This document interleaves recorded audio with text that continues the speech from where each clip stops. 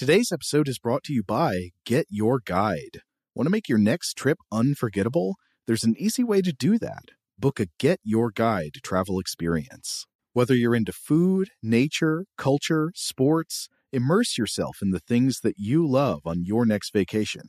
For example, you could check out the Sherlock Holmes tour in London. You could take a pasta-making class in Rome, experience the San Diego whale and dolphin watching cruise, or go whitewater rafting in the Grand Canyon.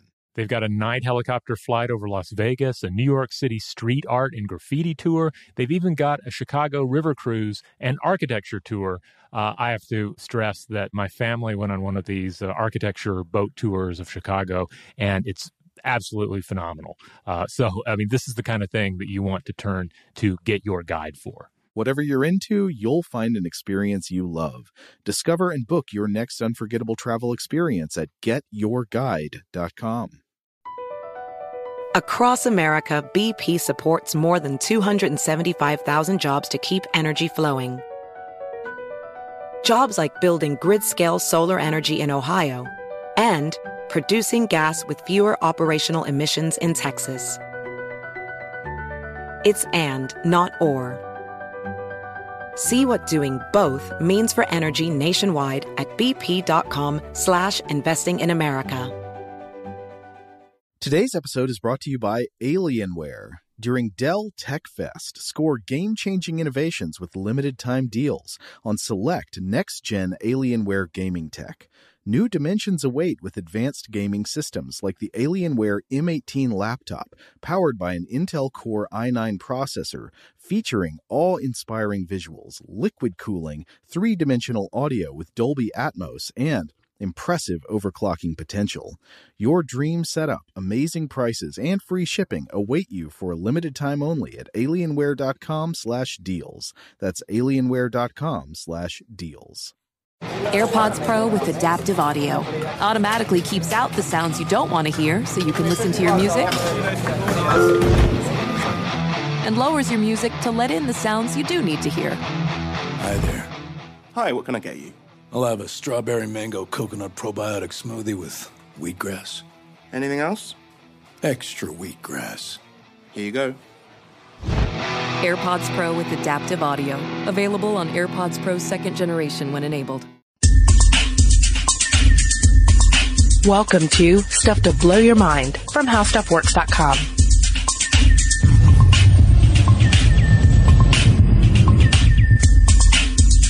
Hey, welcome to Stuff to Blow Your Mind. My name is Robert Lamb. And I'm Julie Douglas. If you tuned into our podcast recently, you might have enjoyed an episode about sensory deprivation tanks, about entering the womb-to-tomb wet box, which you don't like that term, but I take issue with wet box. Yeah. It does sound kind of weird and a little gross. But entering this chamber of salty water and deprivated senses and experiencing something phenomenal. Yeah, you go into the moist box. See, that's no better, is it? That's no better. And it really is sort of an amazing experience, simply because you're doing something that's pretty elementary, right? You are taking out all that sort of stimuli that's surrounding you every day, and then you are trapped with your mind, which some of us feel sometimes like we are trapped within the box of our mind, so sort of like you're trapped within a box within a box. I feel like in a way, when we're trapped in our own mind in our daily life, it's more like we are trapped in a party with one party guest that we desperately want to avoid, but they keep cornering us and talking at us.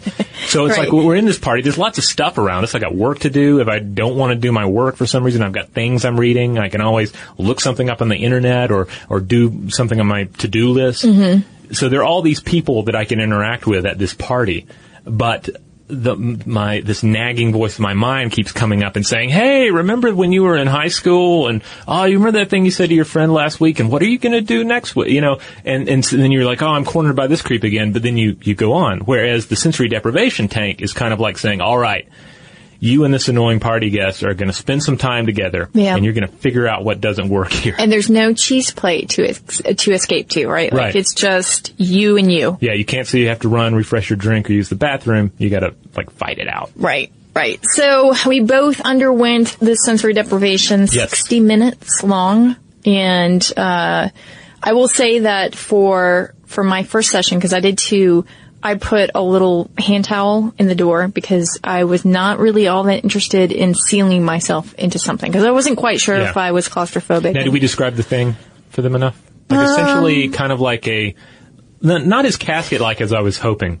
And I imagine you were maybe fearing. But kind of, like this big pod with kind of a squarish, like back portion, because it has like an auto cleaning and filtration system. And it's about chest high. Yeah.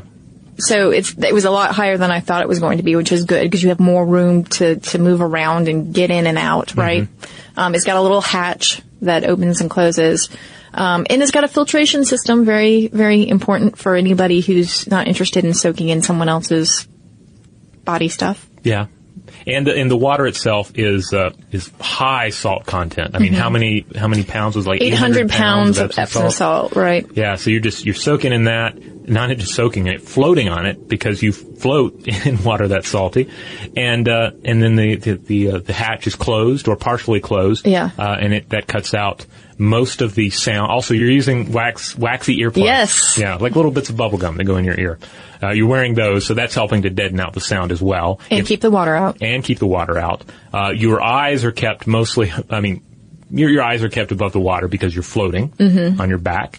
And then the hatch is closed or partially closed, thus obscuring light. Right. And the water is heated to, I believe it's 33 degrees Celsius, either 30 or 33, and 99 degrees Fahrenheit. Yeah, so the idea here is you're not like, ooh, this water's a little chilly, or, oh, this is so nice and warm, but more, it's in keeping with your body. So the idea is that it blurs the line between where your flesh ends and the water begins. Right. The borders are just supposed to fall away, and in some sense they certainly do that. Yeah. Except if you have a scratch on you or something, and then the salt water will let you know where your flesh ends and the water begins. And that's something they warn you about. There's like a tub of Vaseline on top of the tank that you're supposed to put on your cuts before you go in. Ideally, if you just, ran through a thorn bush, you probably should skip going to the sensory deprivation tank that day until you're or if you've just shaved. Yeah. And even then, though, if you get like a little sting, because I went in there and I was not expecting that, and it stung a little bit, but then you sort of get used to it, and the feeling goes away. Yeah, and I will say the first time I floated, a lot of the float was dealing with the limited stimuli that I had access to. In other words, I have many more bug bites than I knew of because now this is stinging and it's much more amplified because I have nothing else to concentrate on. There's also a particular smell to the water, and I'm attributing that to the Epsom salt.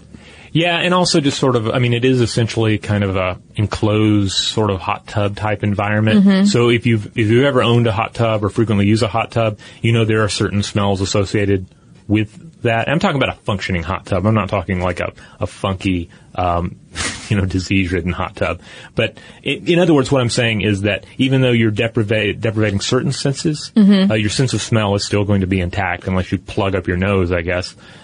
So you are going to get certain salty, hot tubby odors. And this is all stuff for the mind to chew on while you are immersed in this water, right? Yes. Because again, you have very limited stuff here to work with. So, that doesn't mean that your entire float you would be, sitting here, being driven crazy by these different elements. It's just sort of easing into this process. And of course, it is different for every single person who floats.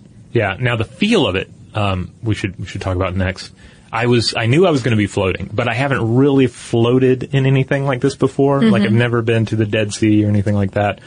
So this was a first for me, and it was really kind of surprising because I climbed into it, and you climb. You don't think you have to climb into it naked, but it's implied that you should. It is because, again, you become much more aware of what stimuli is there. So if you have a bathing suit on, then you're going to be aware of the elastic or whatnot. And ultimately, it's more hygienic that way because I think I've talked about saunas a bit before. In the U.S., everyone's going into a sauna with some sort of bathing suit on, whereas in Europe, you're going to encounter more of a nude trend in your saunas. And the nude trend is arguably far more sanitary because you don't know where the bathing suits have been or how clean those are. People are bringing in these soggy, lower torso garments that have been soaking in water and whatever else. So ultimately, I think that everyone going into the isolation tank naked is really better for everyone involved. Right. And you're taking a shower before and after as well. Yeah, those are the rules. Those are the rules. What was I talking about before we got on that round? I was talking about the feeling. Yeah, so I climbed in, and then you kind of slip the last little bit. It's kind of like going into a torpedo tube. Mm-hmm. And then suddenly I'm just floating, and it's really weird sensation if you've never felt it before.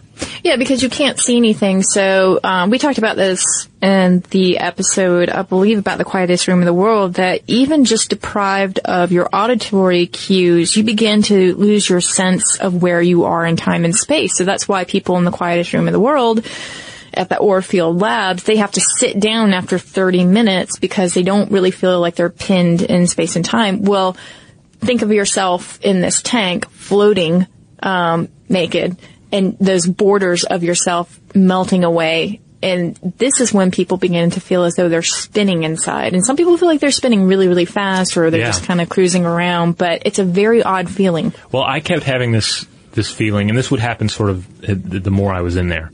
I'm floating, and I'm floating essentially on a horizontal plane, but there's a little bobbing around, and occasionally your hand, your foot will touch the side, and then I would get this feeling as if the horizontal plane were tipping forward, but that I was staying in one place, and then kind of a feeling like I was shooting down a tube. So there's this like false feeling of movement as well. And it never felt woozy or anything. I didn't feel like I was going to be sick or like I was on a roller coaster exactly, but it was this feeling of movement that I knew wasn't actually happening. Yeah, and how did your brain deal with that? Were you consumed by it, or? I was kind of like thinking, whoa, I really feel like I'm moving. And I would picture myself in like a plane of darkness, and then being tipped forward. And then occasionally, and this is where I got into trouble a little bit, is that I feel myself tipping forward, so I tip my head back a little bit, presumably to keep my head above the water. But of course, since the water plane wasn't actually tilting, all I managed to do was get a little salt water in my eyes.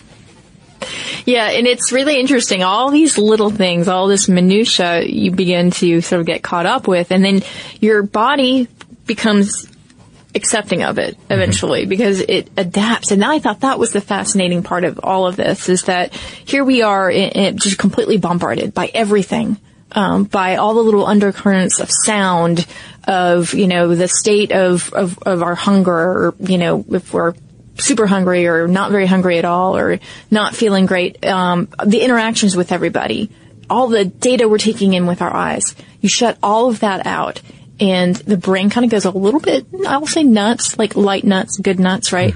And then adapts to that, and you begin to feel that release into the water. And I think that is the key point that everybody has talked about anecdotally is, this is what the tank is really good for, is that you do have a release, and your brain and your body finally decide to just sort of submit to the experience.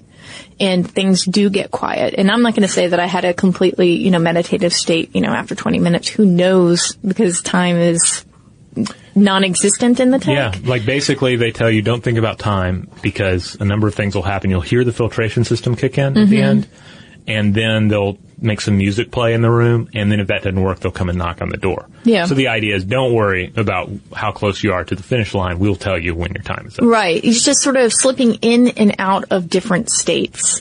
So that was, to me, one of the most interesting things. Altered states, which we talked about, is that the main thing that comes out of this experience is that people are having altered states of consciousness.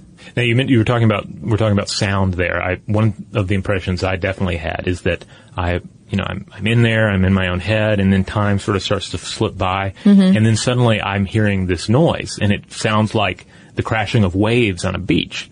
And then I realize that it's my own breathing because I have the plugs in. I'm in the water, and so most of the noises, pretty much all the noises I'm hearing is simply the noises of my body. So I'm hearing my breathing, and that was a really interesting experience because it did feel like waves crashing and sound like waves crashing. I had that same experience, and I thought, wow, it sounds like I'm on the beach. And then same thing, I was startled to realize that it was just my own breath. And you can hear your heart beating. At one point, I decided that the towel in the door that just had the crack of light coming through was not good, because I would sort of go into the void of nothingness and be taken out when I floated near the top where that crack of light was. And again, you left that there because you're maybe a little claustrophobic. I didn't know. Yeah. You know, I'd never been sealed into anything. Wasn't crazy about the idea, honestly. So I thought I'll just do that, and then I know that I have, I can just push it open, which I could do anyway. But once I got past the fear of that, I wanted to take it out. But here's the thing. I started to lift my head maybe a couple of inches, and I was so incredibly heavy and so shocked by that I just said, never mind, because it felt like my neck weighed 1,000 pounds. Yeah. And that's when I realized the extent to which my body had just become entirely relaxed, as well as my mind. Yeah. All right, well, we're going to take a quick break, and when we come back, we are going to enter one of the more obvious realms of the senses here that is being taken away from us in the tank. We're going to talk about sight, and we're going to talk about darkness. And then after that, we're also going to try and catch up on a little listener mail.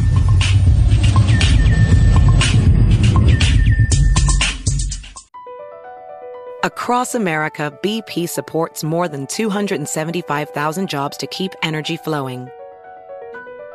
Jobs like building grid-scale solar energy in Ohio and producing gas with fewer operational emissions in Texas. It's and, not or. See what doing both means for energy nationwide at bp.com/investing in America.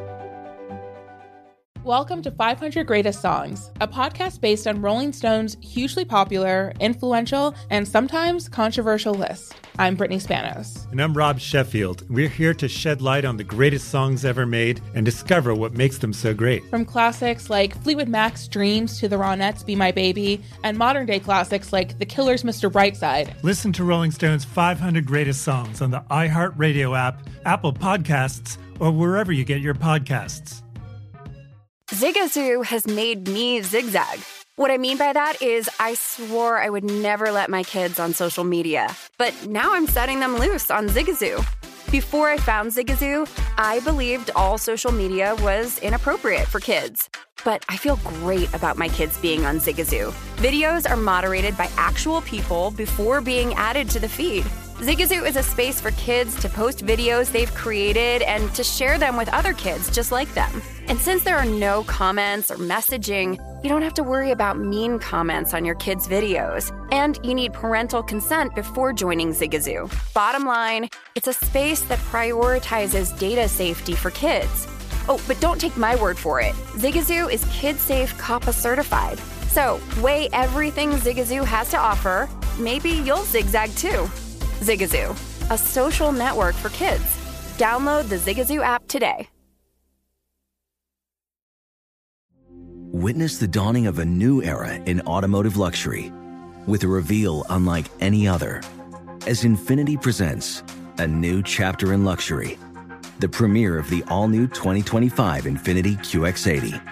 Join us March 20th live from the Edge at Hudson Yards in New York City, featuring an unforgettable performance by Grammy and Academy Award-winning singer, songwriter, and composer, Jon Batiste.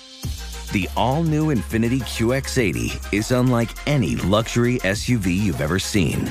Smart enough to anticipate your needs, even before you do.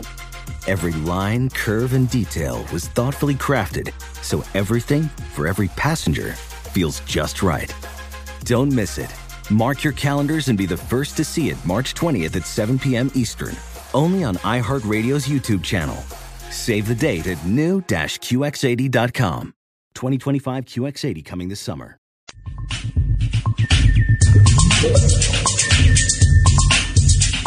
All right, we're back, and now it's time to talk about the darkness and talk about the darkness. The darkness. About what our encounters with the darkness inside of the tank. All right, so are you talking about hallucinations?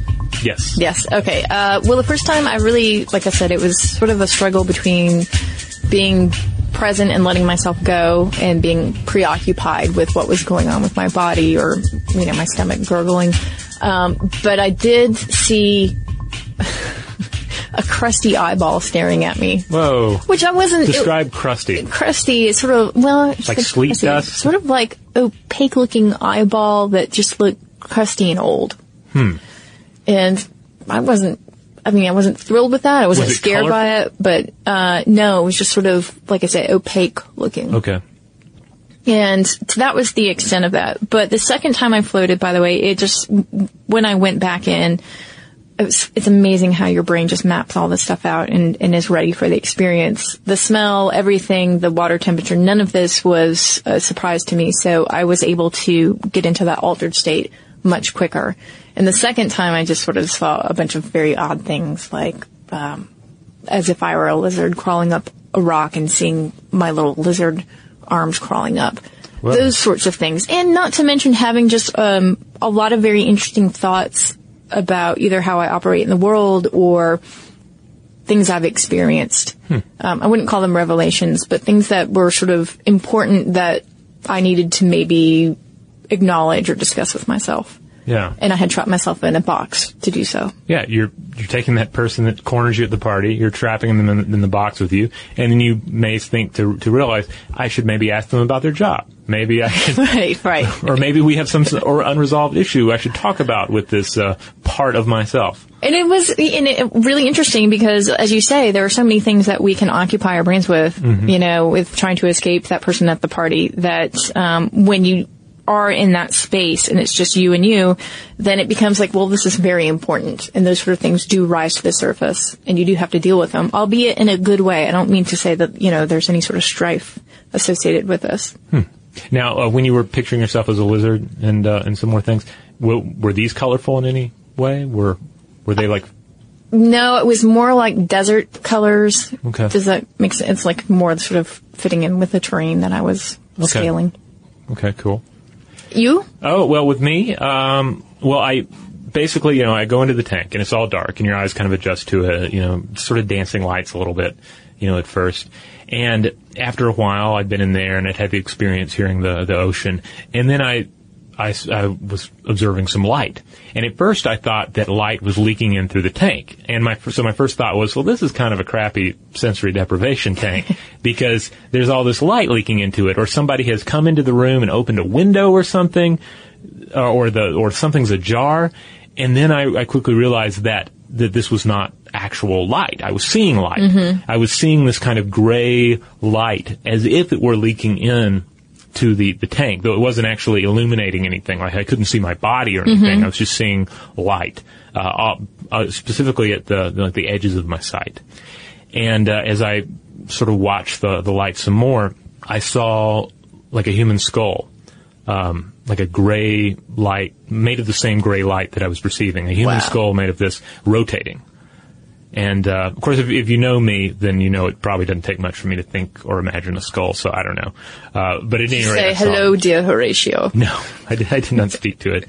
But I saw it rotating there, and then that kind of went away, and I saw like a whole bunch of, like gray sea anemone tentacles of well, they're not really tentacles. Are they tentacles? I'm not up on my sea anemone anatomy. No, I don't believe they are. But, well, I mean, maybe they are, but they don't remind me of tentacles because they're thinner, right? Yeah, it's those appendages that they have. Right.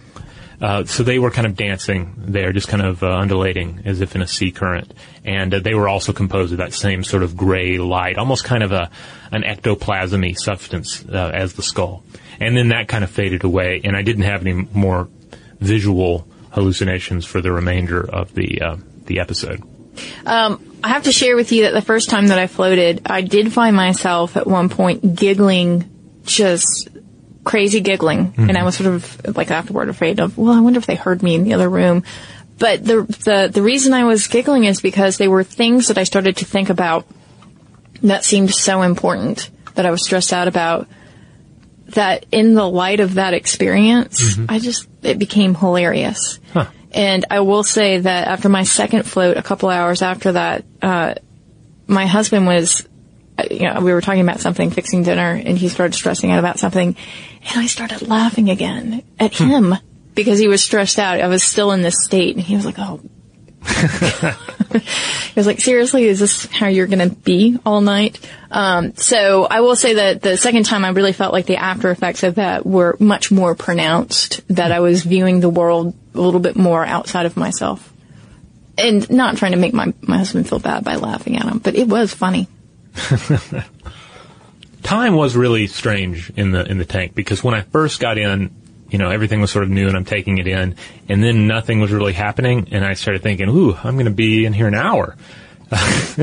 I actually started thinking, what if I just how badly would the lady at the front judge me if I left after 15 minutes? How much of a square would I appear to be if that was my story? I sat there for 15 minutes, so I just got wet, so I just left, But then I stayed there longer, and eventually I did lose complete track of time. So when the filtration system finally kicked in and the music came on, I was really shocked. I was like, wow, I can't believe an hour's passed.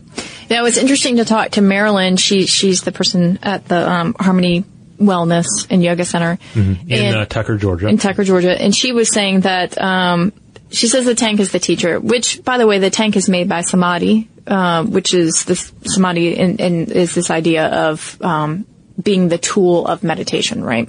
And Samadhi, the company, John C. Lilly, actually helped to develop this current iteration of the tank, by the way. Cool. So we were in a John C. Lilly approved tank. Awesome. But anyway, she was saying that the tank is essentially the teacher, and that she said that there was one person who got out after 15 minutes, and he said that he kept spinning and spinning and spinning, or felt like he was spinning uncontrollably. He realized that his mind was so disordered and was always spinning, and he couldn't stop it, and so he decided that he would get out. And she said, even though he just had a 15-minute experience, he sort of had the breakthrough of realizing that his life was in such disorder because of his mind. So she was saying, there's something to be learned from every single moment that you're in there. But that being said, as you said, you just don't really realize time is passing, or you do, and you're trying to tag it, but the brain isn't quite letting you. And so I thought it would be interesting just to drop in that there was some research by neurophysiologists and chemists who are working on time processing, and they showed how emotions can speed up or slow down our perception of time. In our last episode, you actually touched on this too, about how emotion can color time perception. In 2011, Professor Droit Volet and Sandrine Gill published a study on emotional states, and they did this by having their volunteers watch films and seeing how that affected their sense of time. So these students, these volunteers, were looking at films like horror movies like The Blair Witch Project, Scream, and The Shining. And then they looked at really sad films like City of Angels, Philadelphia, Dangerous Minds. That's what they say is a sad movie. A third category was neutral footage. So weather forecasts, stock market updates. Some people could think that was sad, by the way. And then they asked the students to estimate the duration of visual stimulus, like how long they were looking at this or experiencing this. And they found that fear distorted time, and the stimulus being perceived was much longer than it actually was. And that fear prompted a state of arousal that speeded up the rate of the internal clock. And the state also involved dilated pupils, higher pulse rate, increased blood pressure, all the known quantities. So in the fearful situation, it seemed to last longer than it actually was. Isn't it interesting, though, because we always think about fear, something fearful happening, it happened just in a split second. But we also know that when you feel like you're under attack, that things do slow down. They seem to slow down because you're trying to take in every single element of what you're experiencing, which is why your pupils dilate, right? Huh. Well, that reminds me of, recently I was looking up a clip from The Ring, the American remake, and I was looking up the scene where Samara, the ghost / entity, emerges from the television set, and I was surprised at how short that segment was when I saw it, on a YouTube clip as being, and I forget how long it was, but you saw the clear time stamp of when it began and when it ended, and I was like, wow, that really felt like a much longer scene when I saw it the first time. Right. So because you were, as we know, with our mirror neurons, it's sort of in empathy going through the experience, right? And things felt sort of drawn out.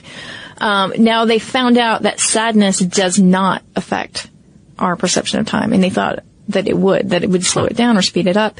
And they feel like the emotion that was felt while watching the film wasn't strong enough to slow down physiological functions. Now, that does not mean that severe depression is not affected in this way. They were taking people who were, quote-unquote, healthy volunteers who didn't have any depression problems and sort of measuring it that way. That doesn't mean that, people who do suffer from severe depression don't experience time dilation, right?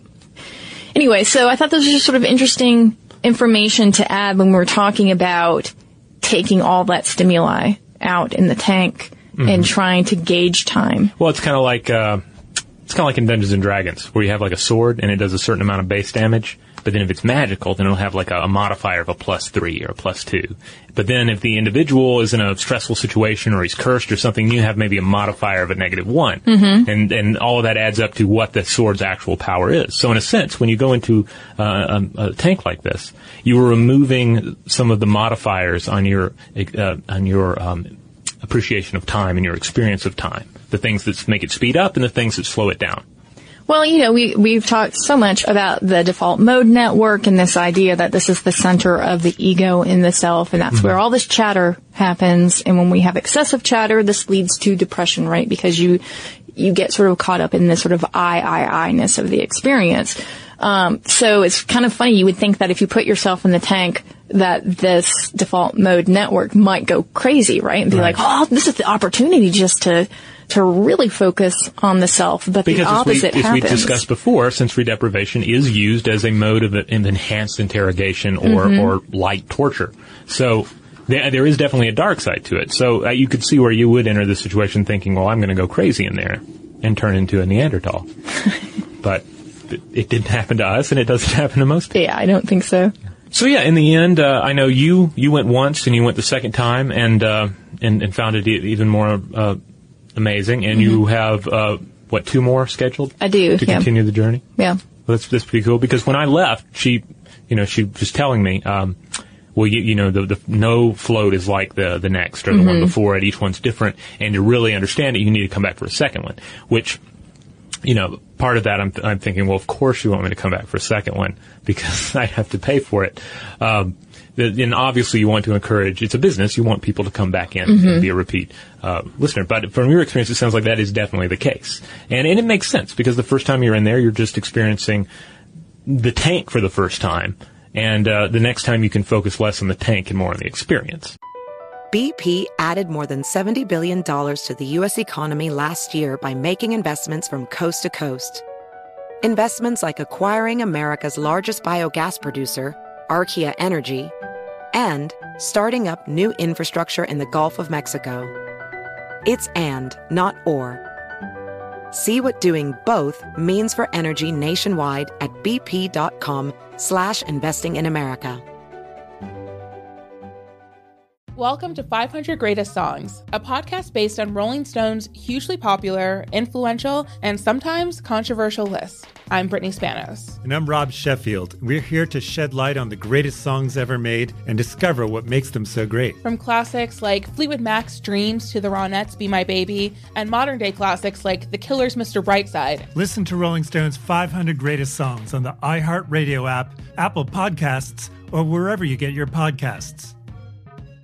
Hey Sarah, I love that spring break vlog you posted on Zigazoo. OMG, you watched it? Yeah, it was edited so well. I think you're so talented.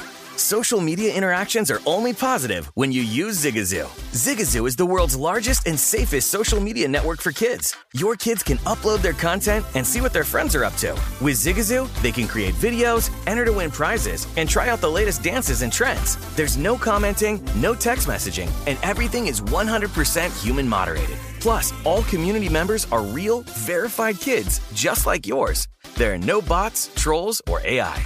Because Zigazoo is about one thing and one thing only, and that is fun. Try out Zigazoo this spring break and let your kids share your vacation blogs and best edits with their friends safely. Download the Zigazoo app today. That's Zigazoo.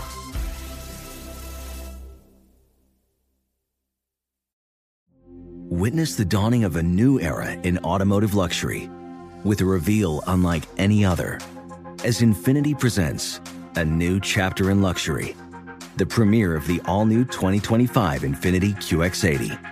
Join us March 20th live from the Edge at Hudson Yards in New York City, featuring an unforgettable performance by Grammy and Academy Award-winning singer, songwriter, and composer, John Batiste. The all-new Infiniti QX80 is unlike any luxury SUV you've ever seen. Smart enough to anticipate your needs, even before you do. Every line, curve, and detail was thoughtfully crafted, so everything for every passenger feels just right. Don't miss it. Mark your calendars and be the first to see it March 20th at 7 p.m. Eastern, only on iHeartRadio's YouTube channel. Save the date at new-QX80.com. 2025 QX80 coming this summer.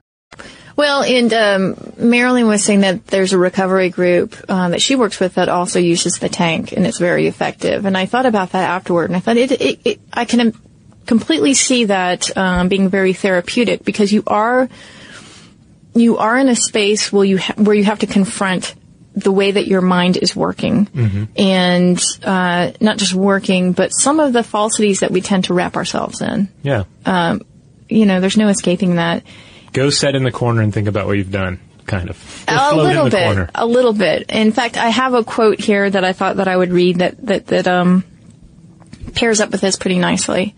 And this is a sutra from the ancient Sanskrit text called the Vijnana Bhairava Tantra. And Vijnana means wisdom and insight, perception that is free of thought. And Bhairava means the fearsome form of Shiva, in this case, consciousness, which destroys ignorance and mental conditioning. I've also seen this translated as the joy and terror of realizing oneness with the soul.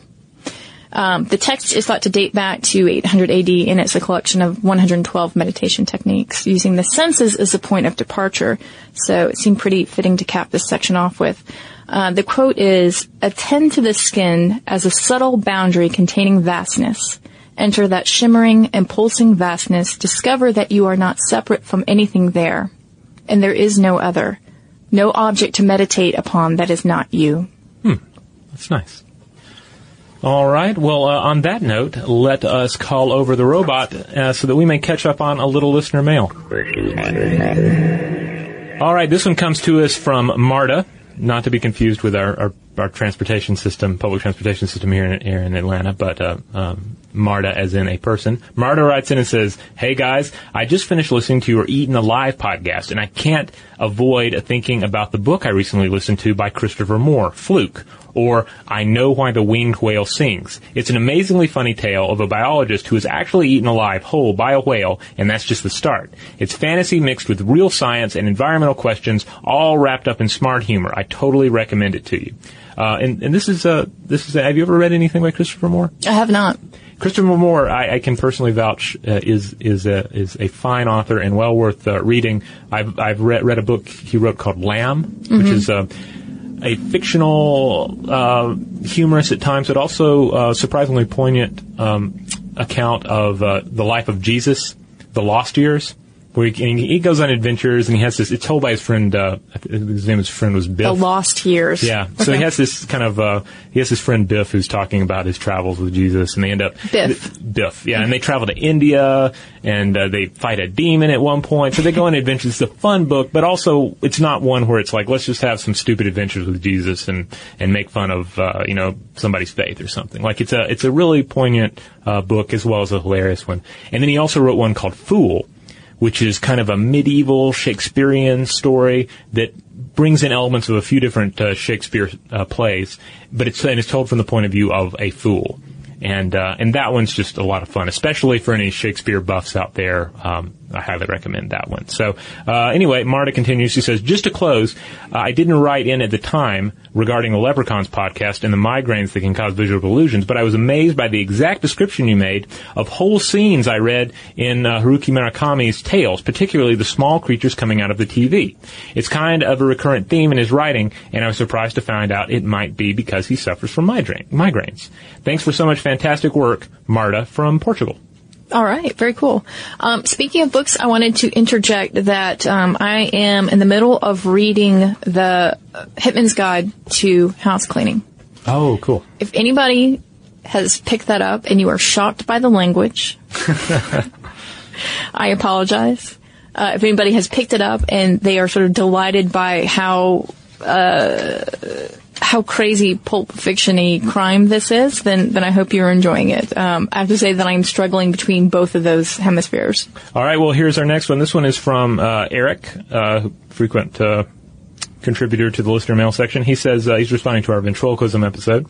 He says, when I was 7 or 8, I was interested in ventriloquism. My parents got me a dummy, and I started learning the art. I was having fun until, while watching The Twilight Zone, I saw The Dummy.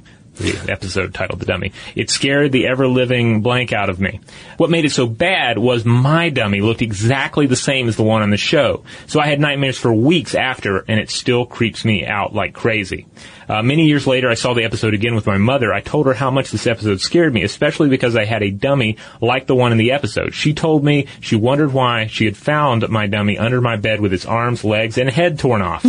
Killing and dismembering my own dummy also led to nightmares where it tried to take revenge on me. Love this episode. Thanks. Wow. I mean, we talked a lot about the relationship of the puppeteer and the puppet. Yeah. And how you feel there's some sort of like a, like loyalty to it, or disloyalty in this case. So it's interesting to hear that. And also interesting to learn that Eric has committed ventriloquicide? Puppeticide? Yeah, he killed a puppet. But it's quite a little story you created in our head there. Yeah, I don't judge. I have to say, if the same thing had happened to me at that tender age, I might do the same. Well, these stories, be it a horror movie or horror show, you watch them at too young an age, and something creepy happens with something in the real world, it can freak you out. Like I remember watching Poltergeist at way too young an age. And there's that whole scene where weird starts happening in the night, and then the door opens, and there's also tree branches. Yeah, the tree branch tapping. So for ages, the idea of a tree branch tapping against my window, that was horrifying. Yeah. And I think there's a weird puppet, like a kind of a Harlequin-looking puppet in there as well. And a clown, I believe. Yeah. Yep. Speaking of clowns and Harlequins, I wanted to point out in the past we've talked about clowns a bit and about scary clowns, and we've never done an episode on clowning traditions, though Pop Stuff did one where they go into a lot of the history. I mean, it gets really interesting. You look at various Native American traditions and just how important the clown or the fool or the harlequin is. I'm currently reading a horror short story by Thomas Ligotti called The Last Feast of Harlequin. And so far it's pretty creepy because there's an anthropologist who's investigating a Lovecraftian northeastern town that has some sort of rich and possibly grotesque Harlequin tradition. But he's real excited about going because he also partakes in clowning himself and is into juggling. And so I don't know where it's going to go, but it's probably going to scare me. What's the grotesque part? I have to wonder. What's the grotesque? Well, there's... like grotesquerie, meaning like exaggeration, or like disgusting? Well, I'm not sure, because at this point in the story, I haven't finished it yet, but there's some sort of weird Harlequin type of ceremony that goes on. So some sort of clowning going about, but then also some sort of belief system that is really heavy on the cyclical idea that maybe we begin as worms and we end as worms. So there's bound to be something kind of corpsey in there. I don't know. I'm not that familiar with this author yet, so it's all kind of new to me. Yeah, well, now I'm intrigued. All right, here's another one about our ventriloquism episode. This one comes from David. David writes in and says, "Hi, happened to come across your ventriloquism cast and loved it. I was especially interested in the tethered to an object idea, which goes well beyond ventriloquism. You might be interested in my book in the Rutledge series, Critical Voices in Art, Theory, and Culture. The book is Art and Ventriloquism and is really a way of showcasing ventriloquism as a metaphor and performance act in many aspects of philosophers like Nietzsche, Foucault, Plato, Derrida, and in many philosophical areas, but especially aesthetics. By unpacking the metaphor, I mean several of the things you two spoke about, such as speaking in other voices, the Greek notion of ecstasis, of being beside oneself, illusion without deception, the animation of inanimate objects, and so forth. I'm sure you are busy with the next podcast, but if you chance to check out the book, do so. Thanks for the cast. We'll be sure to listen regularly. Best, David." Since David's an author, let me go ahead and give you his name so you can look that up if that interests you. That's David Goldblatt. So that's DavidGoldblatt, and that again is the Rutledge series, Critical Voices in Art, Theory, and Culture, and the book is Art and Ventriloquism. So that sounds interesting. I'm going to have to seek that out myself, and that would probably interest some of our listeners as well. That sounds really cool. I actually wrote a paper, a Derrida paper, and I think it was, I won't be able to remember the content so well, but I believe the title was Dwelling in the Tomb of A. So if there's anybody out there who has studied Derrida, you know probably a sense of what I'm talking about there, but I can't help but sort of laughing about that title now. All right, we also heard from Fran, and she contacted us about our episode on Finnish education. She wanted to point out that we referred to Finland as a Scandinavian country, and that we should not have. She is correct. We should have referred to it more in the general sense as a Nordic country, so I wanted to say that. She also said that she wanted to take some issue with us referring to Finland as becoming independent from Russia in the 60s. And I just wanted to point out that we did not say that Finland became independent from Russia in the 60s. What we said is that they came out of the cocoon of influence from Russia in the 60s. Okie doke. Well, let's look at one last bit of listener mail. And this one comes to us from Brian. Brian writes in and says, "Hey guys, I just listened to your cat parasite episode, and one of the listener emails about your art freakout episode made me take notice. You proposed that that maybe people in Italy had a strip mall syndrome. In this, we were talking about how Americans that live in strip mall country travel to, say, Italy, go to one of the amazing museums there, or see some of the historical sites, and it's just too much. You end up getting the Stendhal syndrome, where it just overpowers you, and maybe you pass out." Right. So someone from Rome, for instance, who is just surrounded by all this antiquity, if they were to go to a strip mall in America, what would happen? Yeah. So Brian says, "I have had a version of this. I've lived in several cities in Europe and the U.S., but the only big reaction I remember from culture shock came when I moved back home to the Twin Cities after living in New York City for a few years. Grocery stores, any stores really, are diminutive in New York City because space is very expensive. This isn't true in the cities. The first time I went to a large grocery store, I had a freak out. The scale of the place, the ceilings so high they could contain their own weather patterns, the 40 types of yellow mustard, not to mention brown, etc., and the terrible use of space. My wife had to steer the cart as I fought hyperventilating. This hasn't happened since, but I can remember the sensation viscerally. I'm going to have to go back and listen to the whole episode. Thanks for some great content. Cheers, Brian." I think he brings up a really good point, because I've been in cities for a while that had smaller grocery stores, and I know exactly what it means. I'm thinking about Star Market in Boston, Star Market. And then coming back to Atlanta and then being in these big box retailers, and it is sort of disorienting to be in this huge hall of consumerism. Yeah. I mean, even here in Atlanta, where we have plenty of big stores and a lot of sprawl, I tend to not go to Walmart a lot. But so when I do, it is always a bit of insanity, because it's so big and there's just so much stuff, and there's just vast distances. Like, the grocery item I need is on the other side of the store. It's time for an enormous walk. And, then it's their idea of a quick checkout is like 50 items or less or something. But anyway, that's a whole rant. Yeah. And, there's this other thing to compound it, which is Sam's or Costco, right? You can go down an aisle and you can see the largest jar of peanut butter that you've ever seen in your life, that's bigger than your head, and just jars and jars of them, and it's sort of like being like Alice in Wonderland. Yeah.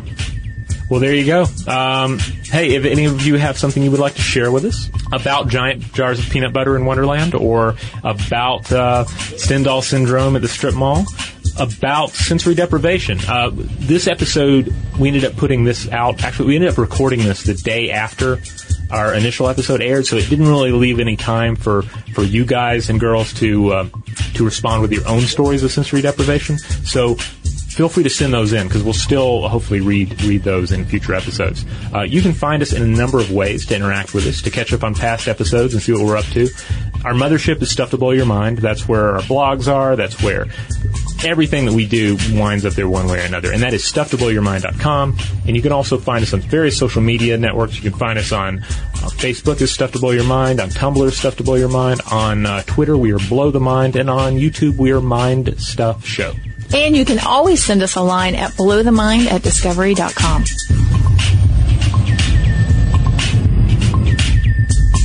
For more on this and thousands of other topics, visit HowStuffWorks.com.